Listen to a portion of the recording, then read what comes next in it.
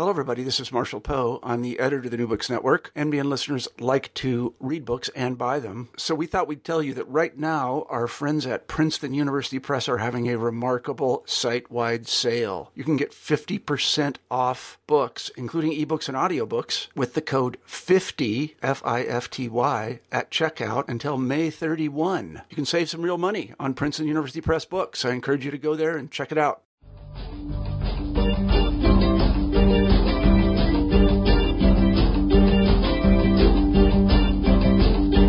Welcome to the New Books in Philosophy channel of the New Books Network.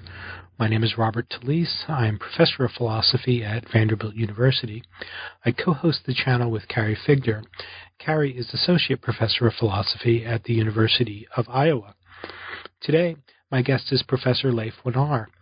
His new book is titled Blood Oil: Tyranny, Violence, and the Rules That Run the World. It is newly published with Oxford University Press. Wenar is Chair of Philosophy and Law at King's College, London. Chances are that at this very moment you are looking at a computer screen or else holding a digital device. Our computers and other devices are constructed out of materials that have their origins in lands across the globe. But as with most objects, oil plays a central and early role in the causal story of how we came into possession of them. And oil also plays a leading role in the major global conflicts of our day. With only a little analysis, it can be shown that much of the world's oil is sold by brutal tyrants who use the monetary proceeds to strengthen their tyranny. Yet it is arguable that the tyrants who control a territory have no legitimate claim to ownership of the territory's resources. The oil belongs to the people, not to the tyrants. So the oil that goes into creating the objects that we now own is likely stolen. How is it then that your computer, which is made out of oil in the form of plastic, is your property? And what can be done about the fact that our ordinary consumption habits so directly place large sums of money into the pockets of the world's most brutal men? These are among the questions taken up in Wenar's Blood Oil. The book is a fascinating examination of the history, sociology, and politics of the global oil trade. Although the reality depicted in the book is bleak, Wenar's message is ultimately uplifting. He argues that the tools of radical reform are close at hand. Blood Oil makes an important contribution to political philosophy. Let's turn to the interview. Hello, Leif Wenar. Hi, Bob. How are you doing today? How are you doing? I'm doing great. Thanks for joining us on New Books in Philosophy. My pleasure, and thanks to everyone who's listening out there. Well, yes, thank you, listeners, for tuning in. Today I'm talking with Leif Wenar about his fabulous new book, which is titled Blood Oil: Tyrants, Violence, and the Rules That Run the World. As the title of Leif's book indicates, it's a sustained examination of the links, sometimes very direct links, between habits of local consumption, global commerce, and political corruption. And yet, Blood Oil develops an inspiring conclusion about the possibility of progress. This book is filled with a wealth of learning of a historical, sociological kind. It's rich with data, but is also philosophically very rigorous. So there's a lot to talk about. But let's begin where we typically do. Leif, why don't you tell us a little bit about how you came to this project? Thanks so much. And Bob, from what we do, being a political philosopher is often nothing more than just being able to see the big picture. And if people are listening right now, they probably are philosophers in that sense too. They want to see the big picture. So look at the big picture of what we've been seeing in the news for our lifetimes and what the big threats and crises are. So right now, when you look at the headlines, we see ISIS with their atrocities and their beheadings. We see Assad barrel bombing his own people, causing a refugee crisis into Europe, and Putin dropping bombs in Syria, worsening that refugee crisis. We see ISIS spreading to Libya, hot conflict in Yemen. We see these two theocracies in the Middle East, Saudi Arabia and Iran, heating up their sectarian war. A little earlier, if you looked in the headlines, it was Putin going into Ukraine. And before that, it was Gaddafi and Saddam and 9/11 and the genocide in Darfur and Iran spreading terrorism around the world for 30 years. And if you're as old as I am, you remember, the Soviet Union surging ahead of us in the nuclear arms race in the 70s and 80s. And that's the big picture of the threats and crises we've faced over our lifetimes. And I'm just going to mention that there's one thing in common to everything I just cited. The one thing in common is all of those threats and crises came out of countries that produce a lot of oil. There's something about having oil and other natural resources which is really disastrous for the politics and the economics of those places. And as you know, the violence and the instability of the oil-producing states always comes back and sloshes back over onto us, whether we want to get involved or not. Right. So let me ask. That is a nice way to encapsulate what is clearly a kind of urgent concern that drives you in writing the book. But let me before we get into some more of these details, let me ask another kind of big picture-y sort of question, if I may. So, as I say, this is a work. Blood Oil is a work in political philosophy, although it's not only that. As I mentioned, it brings together an amazing amount of research, far beyond what one would find in typical academic political philosophy, history, sociology. There's data that there's the kind of data that political scientists like. So maybe before we get into some of the details of telling this story, can you say a little bit more just about where you see or how you see political philosophy as an academic discipline, and maybe how you see this book as fitting in with contemporary political philosophy, if indeed you think it does? Yeah, it's a terrific question, and I can just say that this book is written from the ground up. So it starts with an urgent, practical problem in our world, a real political dysfunction, which is causing an enormous amount of suffering and injustice in other countries and threatening us at home at the same time. It's a very urgent, practical problem. And it tries to see the big picture, put the different elements together, and then do what philosophers do, which is go up a level of abstraction and see what are the rules that are causing this big problem, and could we possibly find other rules that the world could work by that would improve the situation that we find ourselves in. So it's really a ground-up kind of political philosophy. And actually, as I see the tradition, this is what some of the best work in our tradition has been like. So last time I was teaching Political Theory 101 at Princeton, I just said to the students, look at the books that are on our reading list in the canon for our field and look at who's writing these books. So Hobbes had to flee the country for fear of his life because of the political theory he was writing, and Locke had to fear his life because of the political theory he was writing. He had to flee to Holland. Rousseau wrote a constitution for Poland. Mill was a member of parliament. They chased Marx from Germany to France and from France to London. They still followed him around with the secret police when he got to London. So these theorists were deeply engaged in the practical struggles of their time, and they understood what the problems were that were driving the pathologies they saw around them. And then, through their analysis from the ground up, they went up a level and tried to come up with principled solutions to the problems that were very urgent in their day. Excellent. Let me sort of press once more on this.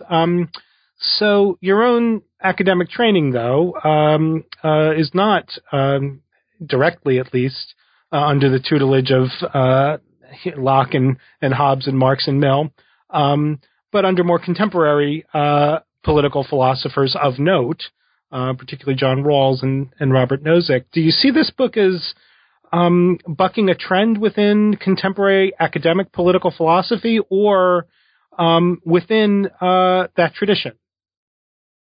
I see this work as in the main tradition of political philosophy, which is continuing in the more comprehensive theorizing of our distinguished forebears, the kind of theorists I just mentioned, who really did start with the practical problems of their day.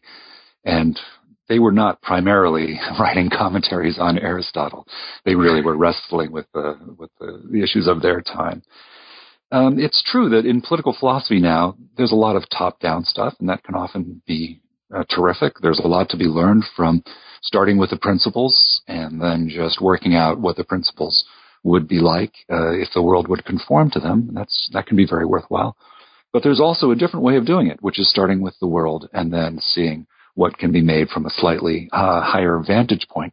I've learned so much doing it from the ground up. I've learned so much about how our world and how it works, how power works, how it can be countered, the history of the great struggles for freedom in our world, and what really happened in the campaigns, for example, against the slave trade or the anti-colonial struggle or against apartheid.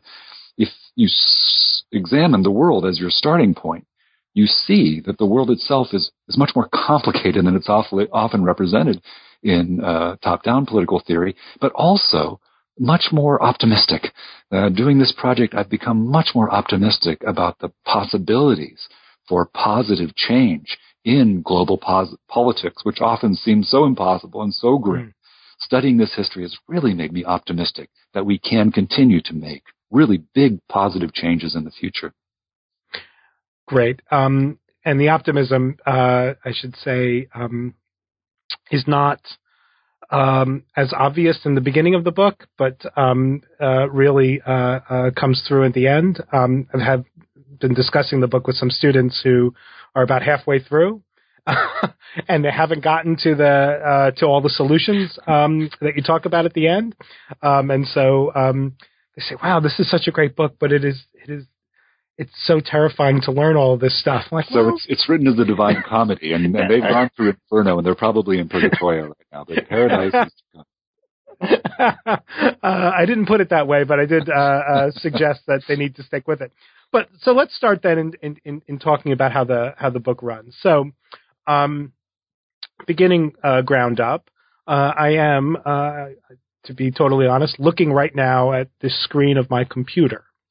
And your book starts with a very evocative image of us looking at screens, and starts talking about the ways in which our cell phones and our computers and other objects that we interact with daily are the culmination or the end, the terminus of very long supply chains that stretch all over the globe and twist in interesting directions. Can you tell us a little bit about how this screen that I am actually now looking at came to be in my office in Nashville, Tennessee? Yeah, and it's a great story, isn't it? We're surrounded by these miraculous swirls of molecules that let us satisfy our desires in such tremendously interesting ways. But we don't tend to think when we're looking at a screen like your screen that every single molecule of making up that physical object came from some exact point on the Earth's surface. At the other end of the global supply chains that constructed your screen, there were natural resources. And the book is a lot about what happens at the other end of these global supply chains where natural resources are extracted from the ground. So here's something you may have thought of. Essentially, anything that is plastic is made from oil. And where did the oil that makes up most of your computer screen and your computer come from? Well, if you trace the supply chain back, goes to a refinery and back to a tanker, and then it was probably sold from some large oil-producing country like Equatorial Guinea or even Saudi Arabia. The book is all about how we're in business through the world's supply chains with the violent and oppressive men who are in charge in these resource-rich states, and how our money from our everyday purchases of tech and clothes and food and cosmetics goes to these men of violence and how their violence not only is bad for the people of their countries, but comes back to us through wars and terrorism and extremism. Right. So we'll pick up on that in a second, but it was one of the more sort of one of the more interesting features of this very early part of the book was something you just said about how much of everything is oil. It's true. It's not just plastic, clothing. I mean, and even things that are not, in some very direct sense, oil, are tainted or at one point you might even say dripping with oil. Can you tell us a little bit about how much stuff is oil? It's true. Oil is everywhere, and this is something we usually don't think of. But, I mean, just let me ask you, Bob, and this is a personal question, but what's the last thing you bought? What's the last thing today that you handed over money for? A cup of coffee. Right. So a cup of coffee is a lot about oil. So the beans that you are used to grow your coffee were probably grown with nitrogen that was extracted from oil. There was probably some pesticides that used oil. And of course, the transportation of the beans to where you are was through an oil-powered vehicle. And I know that because 90% of the world's transportation runs on oil. It's almost every car, truck, ship, plane. It's all oil-powered. Now, we should try to change the fleet over as fast as we can to get away from fossil fuels, but that's going to take a while. Almost everything you can see right now, wherever you are, has been moved to where it is by oil, and that includes the people. So unless you're looking straight up at the sky, everything you can see was very likely either made of oil or certainly transported where it is by oil. Oil is probably in your glasses. It might be in your waistband. You might be smearing it on your face. It might be enhancing your sex life. Oil is everywhere. It's amazing when you think about it. So, and not only amazing, but also a little disconcerting. So let's get to the second part of what you were saying a moment ago. So part of the story of oil is also, as you were mentioning, the story of political corruption and tyranny and authoritarianism, all in the name of controlling the commerce surrounding oil. So one of the concepts that come up in the book and that you've written on elsewhere is the resource curse. Can you tell us a little bit about the resource curse and some of the data surrounding it? Yeah, absolutely. It's so fascinating. So, of course, the book is called Blood Oil, and I think when a lot of people pick up the book, they expect it to be about the nefarious deeds of our oil companies or maybe about our political leaders who have led us to invade certain countries, overthrow regimes, and so on. And there's a little bit about that in Blood Oil, but actually, that story is very familiar. We probably agree on the terrible things our companies and countries have done. The book really is more about the rules of the world that keep driving disasters of various kinds in oil-producing states. So here's one way of looking at how bad oil can be for your country. You know that the developing world in general has been doing very well in terms of income for the past 35 years or so. So China's gotten much better off. Indonesia.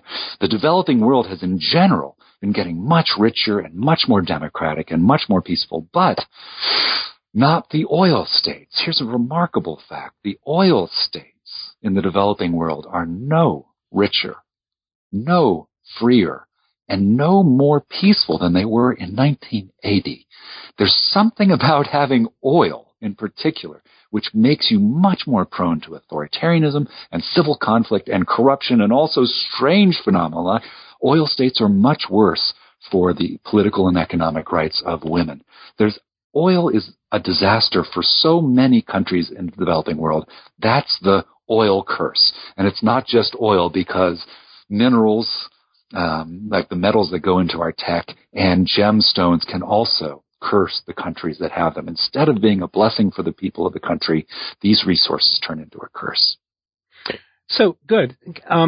Just sticking with the oil as the resource that curses the country, can you contrast the countries you were mentioning a moment ago, particularly maybe Equatorial Guinea, with an oil-producing country like Norway, where it looks like the story is a little bit different, but I think sort of in a way that's illuminating.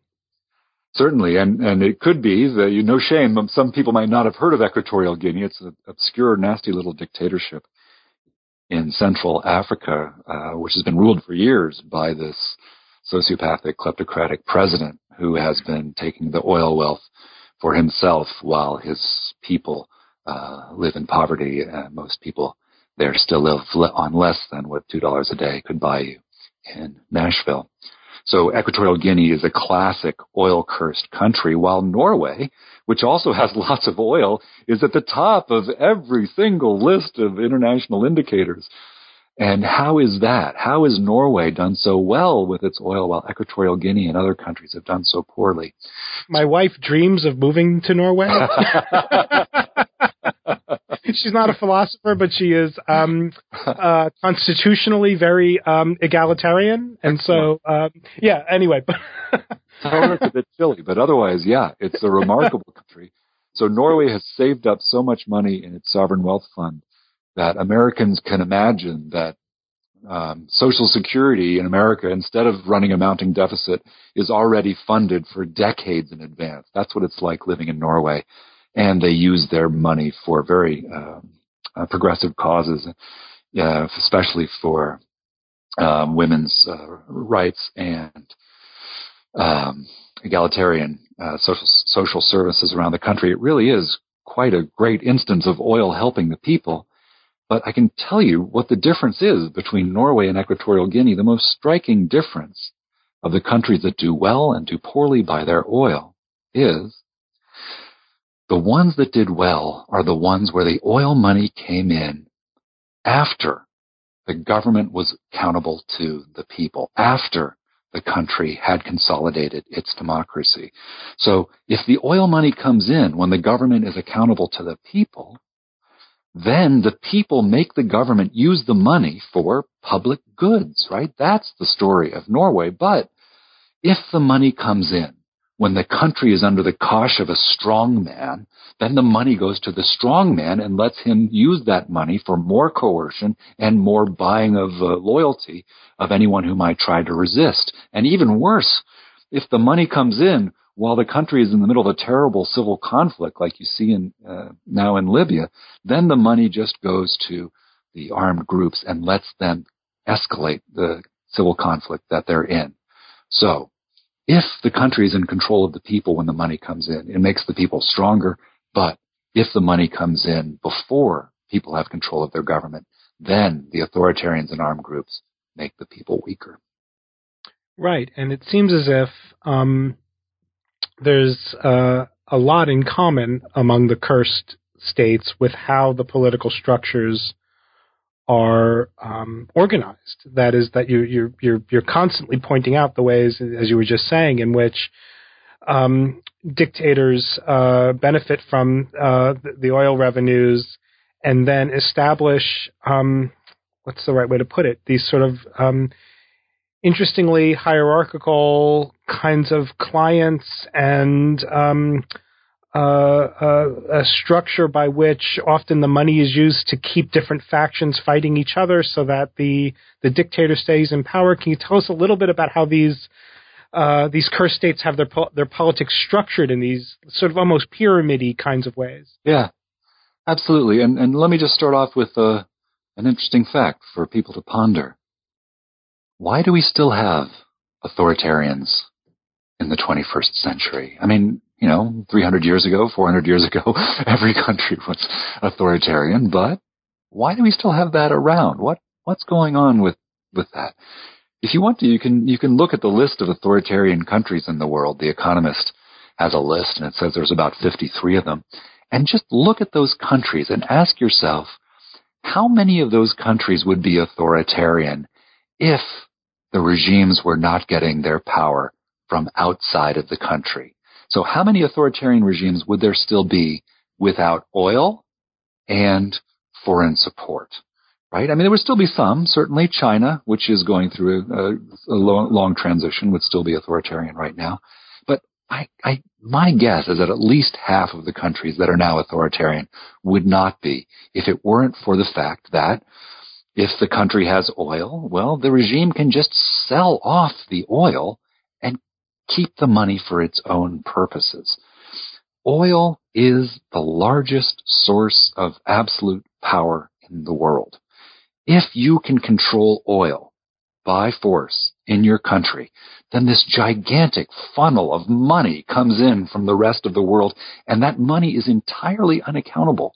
That is your money to do what you want. Unlike even foreign aid, it comes with no strings attached. Unlike bank loans, you never have to pay it back. And of course, if you get the money from selling off the country's oil, you need not be accountable to your people. Rather, if you are an oil-fueled authoritarian, what we call a petrocrat, you can use the money that comes from outside of your country for selling off the oil for keeping the people divided. The central strategy of every oil-fueled authoritarian is divide and rule. Part of that is just pure coercion. You've got to keep the people from organizing against you, so you get security forces and armies to keep them divided and in fear. And the other part of having oil money is that you can use the money to buy off threats. You keep the people divided by keeping them locked into these pyramidal structures of dependence, where the oil money flows down these steep hierarchies, and each level buys the loyalty of the level under it. If you look at an oil-producing country like Angola or Nigeria, what you see is a network of clients, a pyramid of clients, where the oil money comes down. Each level buys the loyalty of the level below, and a little bit of money finally trickles through maybe to the actual citizens of the country, especially when it's time to buy votes. But what doesn't happen in these oil-producing corrupt regimes is the money being spent for public goods. The oil money that's poured in at the top is used to buy the loyalty of officials all the way down, and then a little bit dribbles through to the people. But public goods provision in terms of education, health, and infrastructure, energy, is often quite poor. And that's why we see such dreadful developmental outcomes in such resource-rich countries. Great. So, the resource curse, which is I guess a familiar enough concept, and many of our listeners will be familiar with the phenomenon at least. But one of the interesting implications that you reveal of the ways in which countries are resource cursed is actually a story about how we, citizens of the countries that do business with resource-cursed countries. The curse is kind of on us, right? That the resource curse sort of curses the people within the country, but also reaches out and shows up on the doorsteps of non-resource cursed countries, but rather the countries that are dependent on resource cursed countries. Can you tell us that part of the story? Yeah, you're exactly right, and that's a lot of where we started. I mean, just think back on that list of countries that we began with: Soviet Union, Iran, Iraq, and then Al Qaeda coming out of Saudi Arabia, and now we have ISIS with the same ideology, and Gaddafi, and Saddam Hussein in Iraq with the invasion of Kuwait and the genocide in Darfur. The biggest threats and crises that our countries have faced over the last 40 years have come from oil states, and I'm sorry to say that we are going to be cursed by our sending money to these countries in exchange for their oil even more if we continue with business as usual. So there's this arc of oil in the world that runs from Russia through the Middle East into Africa. That's where most of the world's oil reserves are. And that is the arc of oil that has been causing us in the West so much trouble the past 40 years. And it's the arc of oil which scientists tell us because of climate change is going to get hotter and drier and hungrier and thirstier over the next 10 to 15 years, which means it's going to be even more unstable than it is. So if you thought that the last 40 years was genuinely scary, the next 10 or 15 years could be truly challenging for the West. Right. And part of the story also is that, particularly with respect to Saudi Arabia, is that the very the authoritarian family that benefits from our consumption also is in the business of supporting religious groups, extremists who are interested in attacking us. Is that right? That's right. I mean, I think most Americans, most people in the West are not very happy, buying oil from Saudi because they can see these guys are very rich and very repressive of their own people. And a lot of them seem to be living debauched lifestyles when they get to the West and drive around in their fancy boats and cars. But that actually, the corruption and the hypocrisy of the Saudis is not the main story. The main story is now just coming out. 1979 was a big year for the Saudi regime. They had been pursuing a cautious developmentalism, trying to diversify their economy, and then they faced a series of crises. In particular, the Grand Mosque, which is the holiest of the holies in Islam, was taken over by radical fundamentalist Islamic radicals. And that was a big crisis. It was also a time where the Saudis had a lot of oil money, and that was the moment that they decided, for their own domestic legitimation and stability, that they would turn a lot of their internal policy and also their foreign policy over to their hyper-conservative clerical establishment. That clerical establishment is a promoter of this very extreme anti-Western, anti-Christian, anti-Semitic, and actually anti-other versions of Islam strain of Islam called Salafism. And Saudi, after 1979, engaged in what is probably the largest ideological, expansive campaign of our times. The Soviet Union, as far as we can tell, spent about $7 billion on propaganda. The Saudis spent maybe $70 billion spreading this extreme intolerant version of Islam around the world by funding study centers and schools and madrasas. And that is the version of Islam which we now see mutating into this jihadi extremist variation of Salafism, which is looking like homegrown extremism, not only in the Middle East and Asia, but also in Europe and maybe even now in the United States. So in a sense, we are facing now an adversary that we, through our buying of Saudi oil, helped to create. Amazing. So let's then turn to what might be understood as sort of the central plank of the conceptual part of the book, which is the book tells the story of a gradual receding of a particular kind of rule that more widely ruled the world in the not-so-distant past, which is the rule of effectiveness. And I take it that the arc of the book is building on or noting the ways in which this rule, this concept of effectiveness, has sort of receded along, in all kinds of other areas of life, and that resources is, as it were, the sort of the final holdout for effectiveness as the ruling principle. Tell us about that part of the story and what effectiveness is. Certainly, and I can say that the world is just a lot more frightening and a lot more optimistic than I thought when I began this project. So the frightening part we've seen, right? Somehow we are in business with these oppressive and violent and extreme groups around the world. And how does that happen? Well, it happens because of this very bad old rule of effectiveness, which is essentially a rule that says might makes right. So for natural resources, it's just what we've been discussing. Every country's rule for the natural resources of other countries is whoever can control it by force over there will buy the resources from them.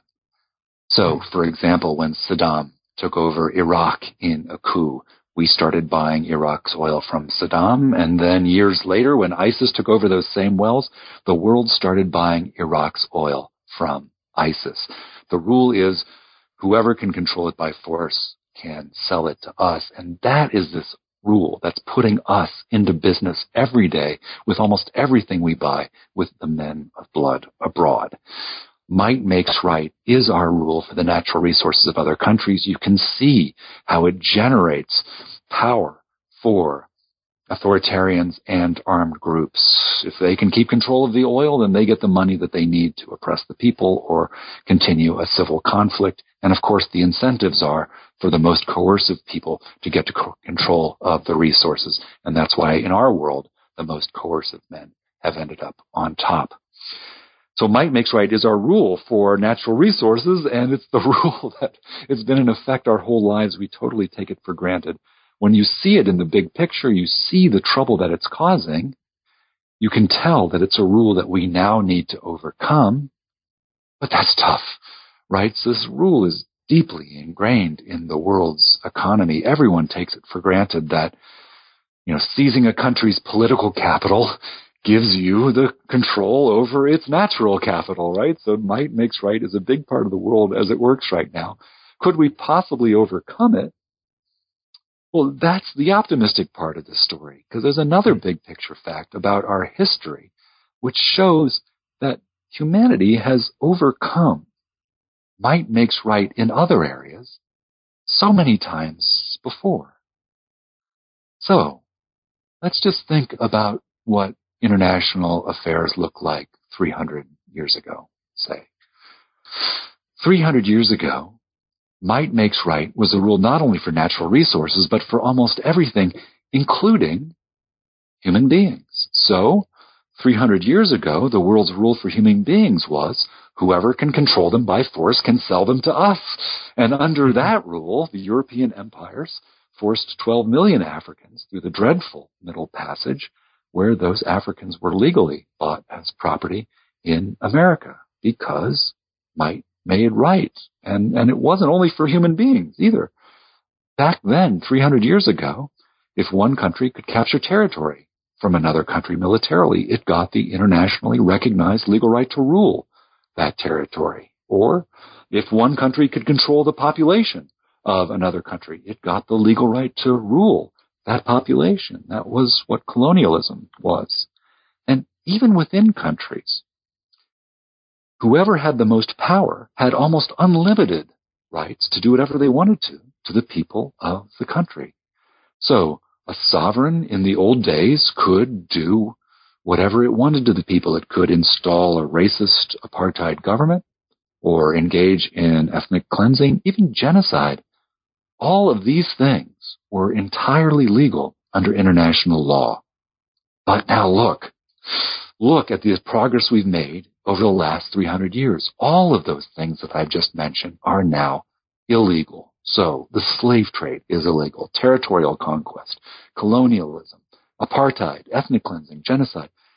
All of those instances of might makes right have been turned into violations of international law, and we now have laws that require respect for individual human rights and for the self-determination of peoples. Now, it's obvious that just because we have new, better rules at the international level doesn't mean that we've magically abolished power, right? I mean, our new laws are still violated far too often. But at least we're on the right side of history when it comes to things like the slave trade and colonialism and apartheid. But we're still on the wrong side of history when it comes to might makes right for natural resources, which keeps on zombieing on into the 21st century. The progress that humanity has made over the last 300 years has been in turning what used to be regarded as respectable practices of violence, like the slave trade and colonialism and apartheid, turning those into widely reviled crimes. But we still say might makes right for natural resources. It's one of the few unreformed remnants of that bad, old, violence-based international system. We've overcome might makes right so many times before. We can do it again for natural resources. Right. But so let me suggest one further respect in which the optimism shines through. Because I take it that although our practices with respect to resources have implicit in them effectiveness, might makes right, as the rule of acquisition and transfer and all the rest.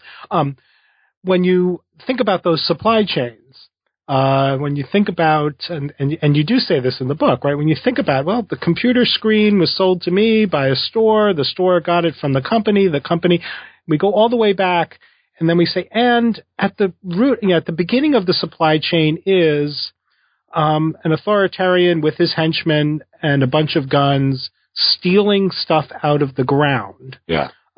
Once the supply chain is revealed to have at its sort of first link theft, then conceptually it does seem right. It does seem to invalidate my claim to ownership, right? I mean, so there's effectiveness is the rule in practice, but it doesn't look like it's a rule that once we're aware of it, we can reflectively endorse. Is that right?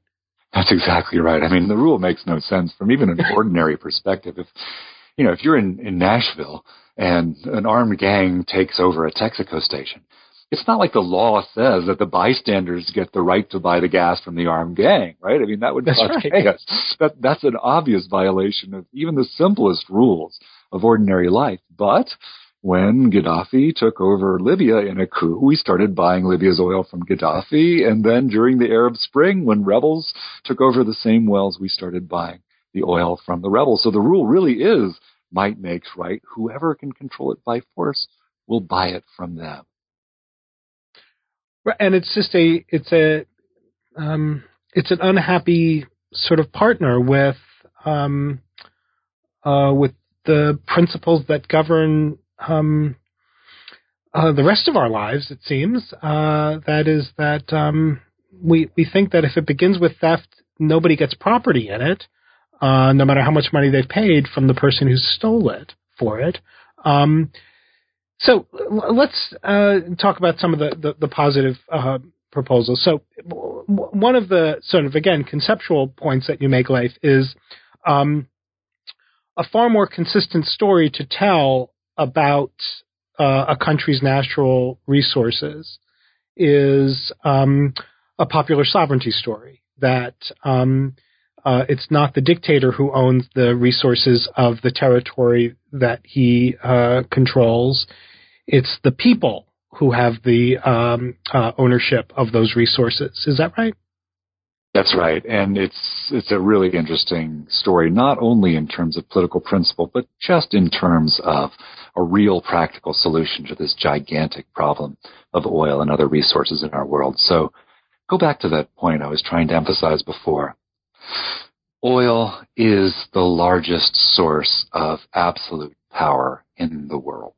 If you can get coercive control over oil, you get a gigantic stream of money from the world, and that power that you're getting is entirely unaccountable. It's not checked by outsiders. It's not checked by the people of your country. That's why oil causes so much problems, because the people who get it have absolutely unchecked power. Now, that is because of this bad old rule of might makes right, which says that whoever has the power will buy it from them. What is the only source of accountability that can be brought to bear on those oil-fueled authoritarians and armed groups? Well, here we've been trying to check the power of authoritarians enriched by oil for many years. And whatever we do, our tools are just not up to the job. And what are our tools for trying to check the power of petrocrats? Well, we can invade, right? Or we can put sanctions on, or we can try to make alliances with the authoritarian. But none of those mechanisms for checking the power of oil from the outside have worked. I mean, how has it gone, right? Installing the Shah after overthrowing the democratically elected government of Iran? How did that go with Iran? How did it go, making friends with Saddam Hussein? How's it going with the Saudis? Or how did it go with Gaddafi? In country after country, we can invade or not invade, sanctions or no sanctions, drones or no drones, alliance or no alliance. Whatever we do from the outside, we keep getting these disasters and these threats and crises coming back. We can't check the power of oil from outside. There's only one plausible source right now of accountability for natural resources, and it is, of course, the citizens of the country itself. It's the citizens of the country who should have the ultimate right to control the resources of the country.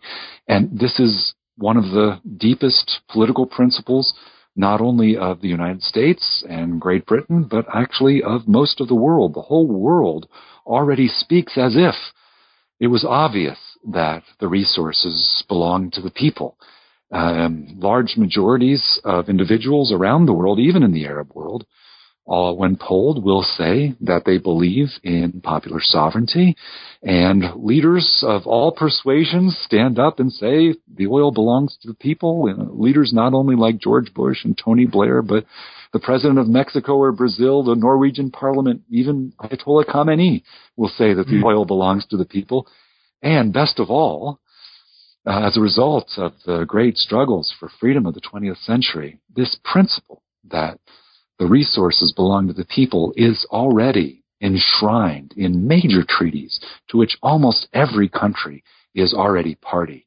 So, if you look at Article 1 of both of the major human rights covenants, it just says, all peoples shall, for their own ends, freely dispose of their natural wealth and resources. So, here we're in this situation.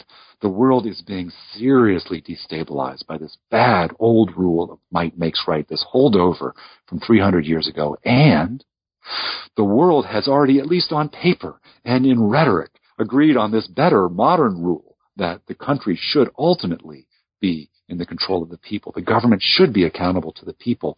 What we could try to do is move from the bad old rule to this modern principle and get accountability over natural resources into the hands of the citizens of the countries themselves. Right. So in the book, you do consider, for illustrative purposes, I don't think that you think that this is an actual possibility. You do consider a possible critic who might say, well, some of the oil-producing countries that are your main examples are just countries where the people have chosen to let their rulers decide how the money from the resources will be spent. It's true, and I've heard that quite a lot. And so you develop a set of considerations. By which you argue persuasively, I didn't take a lot of persuading on this point, but to be honest with you, that it wouldn't be possible, given the social conditions that prevail in some of these oil-producing countries, Saudi Arabia and Equatorial Guinea, to be specific, I think are your main examples. Just not possible for the citizens within those countries to have consented to that. Can you tell us a little bit about that part of the account? I can. And if I can be slightly unkind to some of my fellow academics, let me just mention that there are some... That's very welcome. There are some very rich authoritarian countries who have been throwing a lot of money at elite academics, especially on the East Coast of the United States. And this is a line you often hear from elite academics on the East Coast of the United States now, that the people of the country actually really like the deal they're getting from their authoritarian regimes. And they don't mind that the authoritarians are selling off the resources beyond the accountability of the people and using the money for buying palaces and prostitutes and champagne and so on. So that is not a story that I believe. What if we actually did take seriously this idea that, as Abraham Lincoln said in his first inaugural, a country belongs to its people? What if we believe that in every country it's the people and not the regime We should have the final say of what's done with the resources. Well, what that would mean in practice is that the government would have to be accountable, minimally accountable to the people for what it does with the resources. We're not talking Norway here. Here's some practical tests. See if you believe this. For whether the people could possibly be agreeing to their oil, for example, being sold off. 4 tests. First, can the people know what's happening to their resources? Can they know who's getting the money for the oil and how that money's being spent? Second, can citizens talk to each other about what their government is doing with the oil without fearing for their safety or their lives? Third, can citizens peacefully protest what their government is doing without fearing for their safety or their lives? And finally, if a majority of citizens strongly disagree with what the government is doing with the resources, will the government policy change in a reasonable time? So, again, we're not talking Norway here. We're just talking minimal, bare bones, civil liberties and political rights. If those conditions are in place, then yes, the government is accountable to the people. But in so many countries, the oil money makes it impossible for the citizens to exercise civil liberties and political rights like that. And in those countries, the resources are literally being stolen from the people and sold off by these authoritarians and also armed groups. And that is the oil curse that we started with.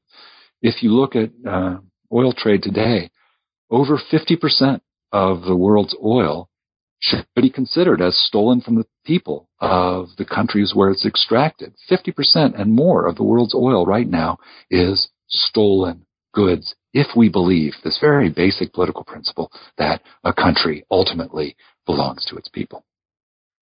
Right. I sad to hear about the East Coast intellectuals, but elites. So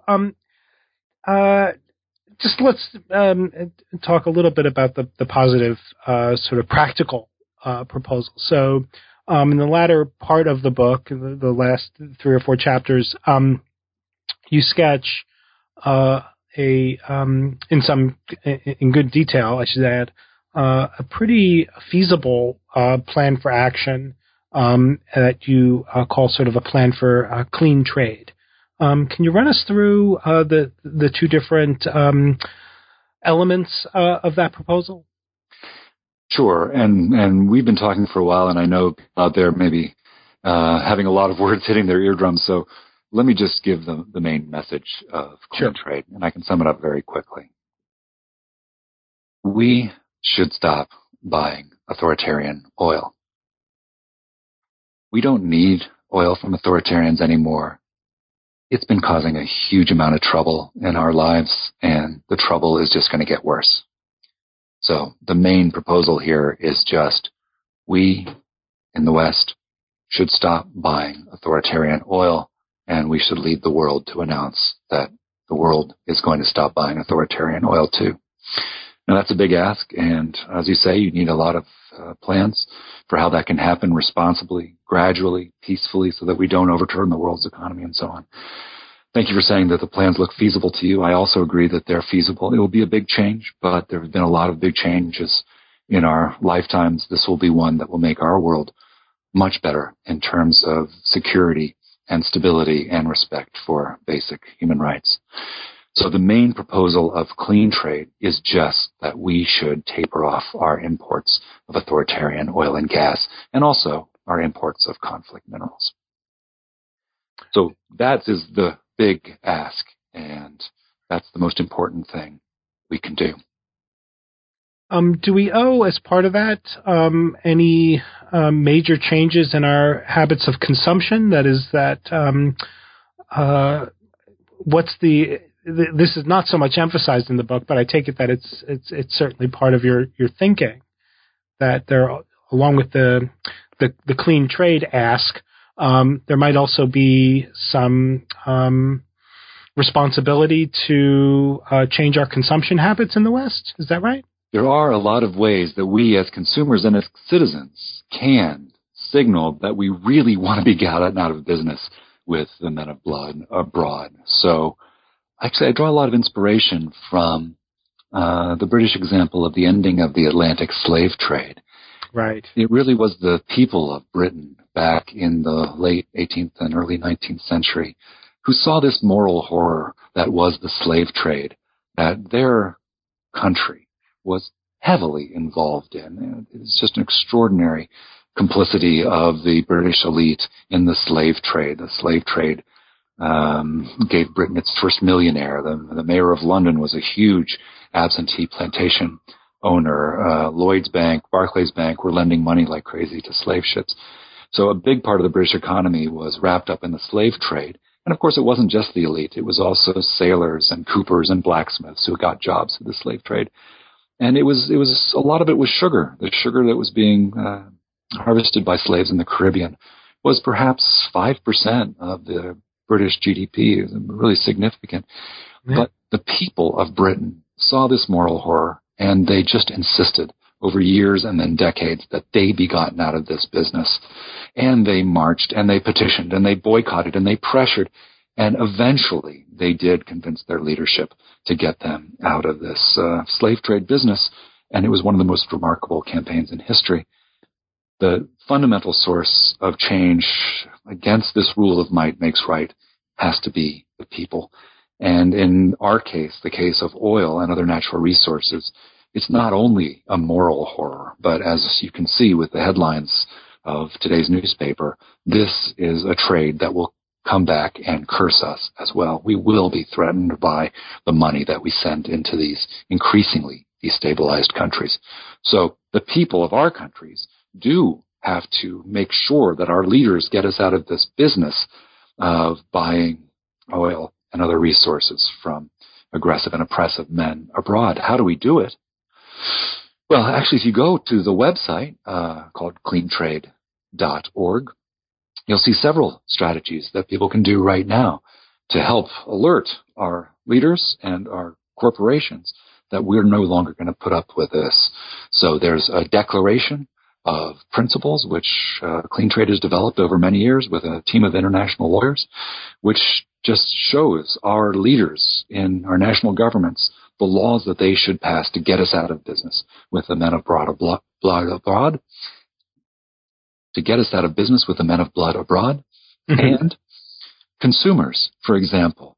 Just as the British boycotted slave-grown sugar back then 200 years ago, we can also engage in consumer action to bring this issue to greater attention. So on the cleantrade.org website, you'll find an index which we've developed, which will show you which of the big oil companies is doing more business with authoritarian regimes, and you can use that information to decide where to buy your gas at next time you need to fill up, right?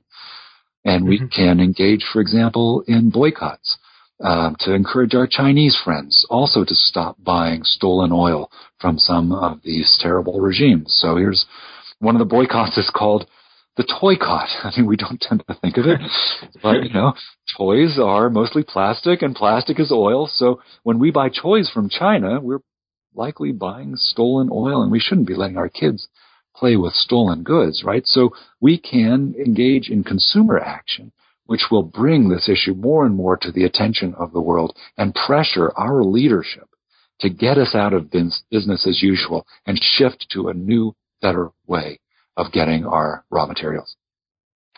Well, Leif, you've been very generous with your time, and it's been wonderful both reading and now talking to you about the book, Blood Oil, Tyrants, Violence, and the Rules That Run the World. So I understand that the publication of this book will now have you quite busy for the near future. Do you have any philosophical projects on the horizon, or is talking about the book and pressing this agenda what your life is going to be like for the foreseeable future? The book will keep me busy for a long time. The project will be a big project in my life. But I have to tell you, and this goes back to where we started, I didn't really know what I believed about political theory and the deepest sources of normativity until I started doing this project. I'm a well-trained philosopher, so I could tell you the 3 different arguments for the different positions and the 5 counterexamples and so on. But I didn't actually have to take responsibility for any of my philosophical positions until I started doing a ground-up project. I didn't have to put my name on anything that would really make a difference in the world. But when I started doing this project, I found that I was recommending something that is equivalent to sanctions. We're going to have to stop buying oil from some countries, and, sanctions can be terrible things. A lot of people suffer because of sanctions. If you're going to put your name to a piece of work that recommends something as dramatic as sanctions, you better believe in your heart what you're saying. You'd better believe in the principles that you're recommending as guides for real political action. And it wasn't until I had to try to go to sleep at night and think about whether I really deep down believed in what I was saying that I came to understand what my own political philosophy is. So the press was very generous, and they let me sneak in a final epilogue to this book, Blood Oil. And in the epilogue, you'll see new moral and political theory, which is actually what I very deeply believe now, that is a new form of consequentialism, not based on well-being or utility, but based on the free unity of human ends. So there is a new theory there at the very end of the book. And as I continue working on this very practical project, I will continue to develop that philosophical theory of the free unity of human ends. And I would be very encouraged if any of my fellow philosophers out there would be interested in discussing these ideas. Well, that's wonderful. And a lot of the, I should just say, philosopher to philosopher, a lot of the suggestions at the end of the book seem to me totally worth pursuing. So an ideal dependent kind of consequentialism seems to me to be an idea whose time has come, and an idea whose sort of surprising in a way that it hasn't been, more central to the mainstream of consequentialist thinking thus far. But having said all that, Leif, let me just thank you for joining us today to talk about your book, Blood Oil. Well, thank you so much, Bob. And let me just say that if there was anyone I would look forward to talking to these ideas about, both the practical political ones and the deeper philosophical ones, it's you. And I'm so glad that we actually are going to be together soon. And I'm so much looking forward to our further conversations about these topics. I would just look forward to that so much. And thank you so much, and people listening, for sparing the time. Well, thank you, Leif, and I'll see you in Nashville soon enough. Looking forward to that so much, Bob. Yeah, take care now. Bye-bye. Bye-bye. You've been listening to my interview with Professor Leif Wenar of King's College London. We were talking about his new book, Blood Oil: Tyranny, Violence, and the Rules That Run the World, newly published by Oxford University Press. I'm Robert Talisse, your host. This is New Books in Philosophy. Thanks for listening.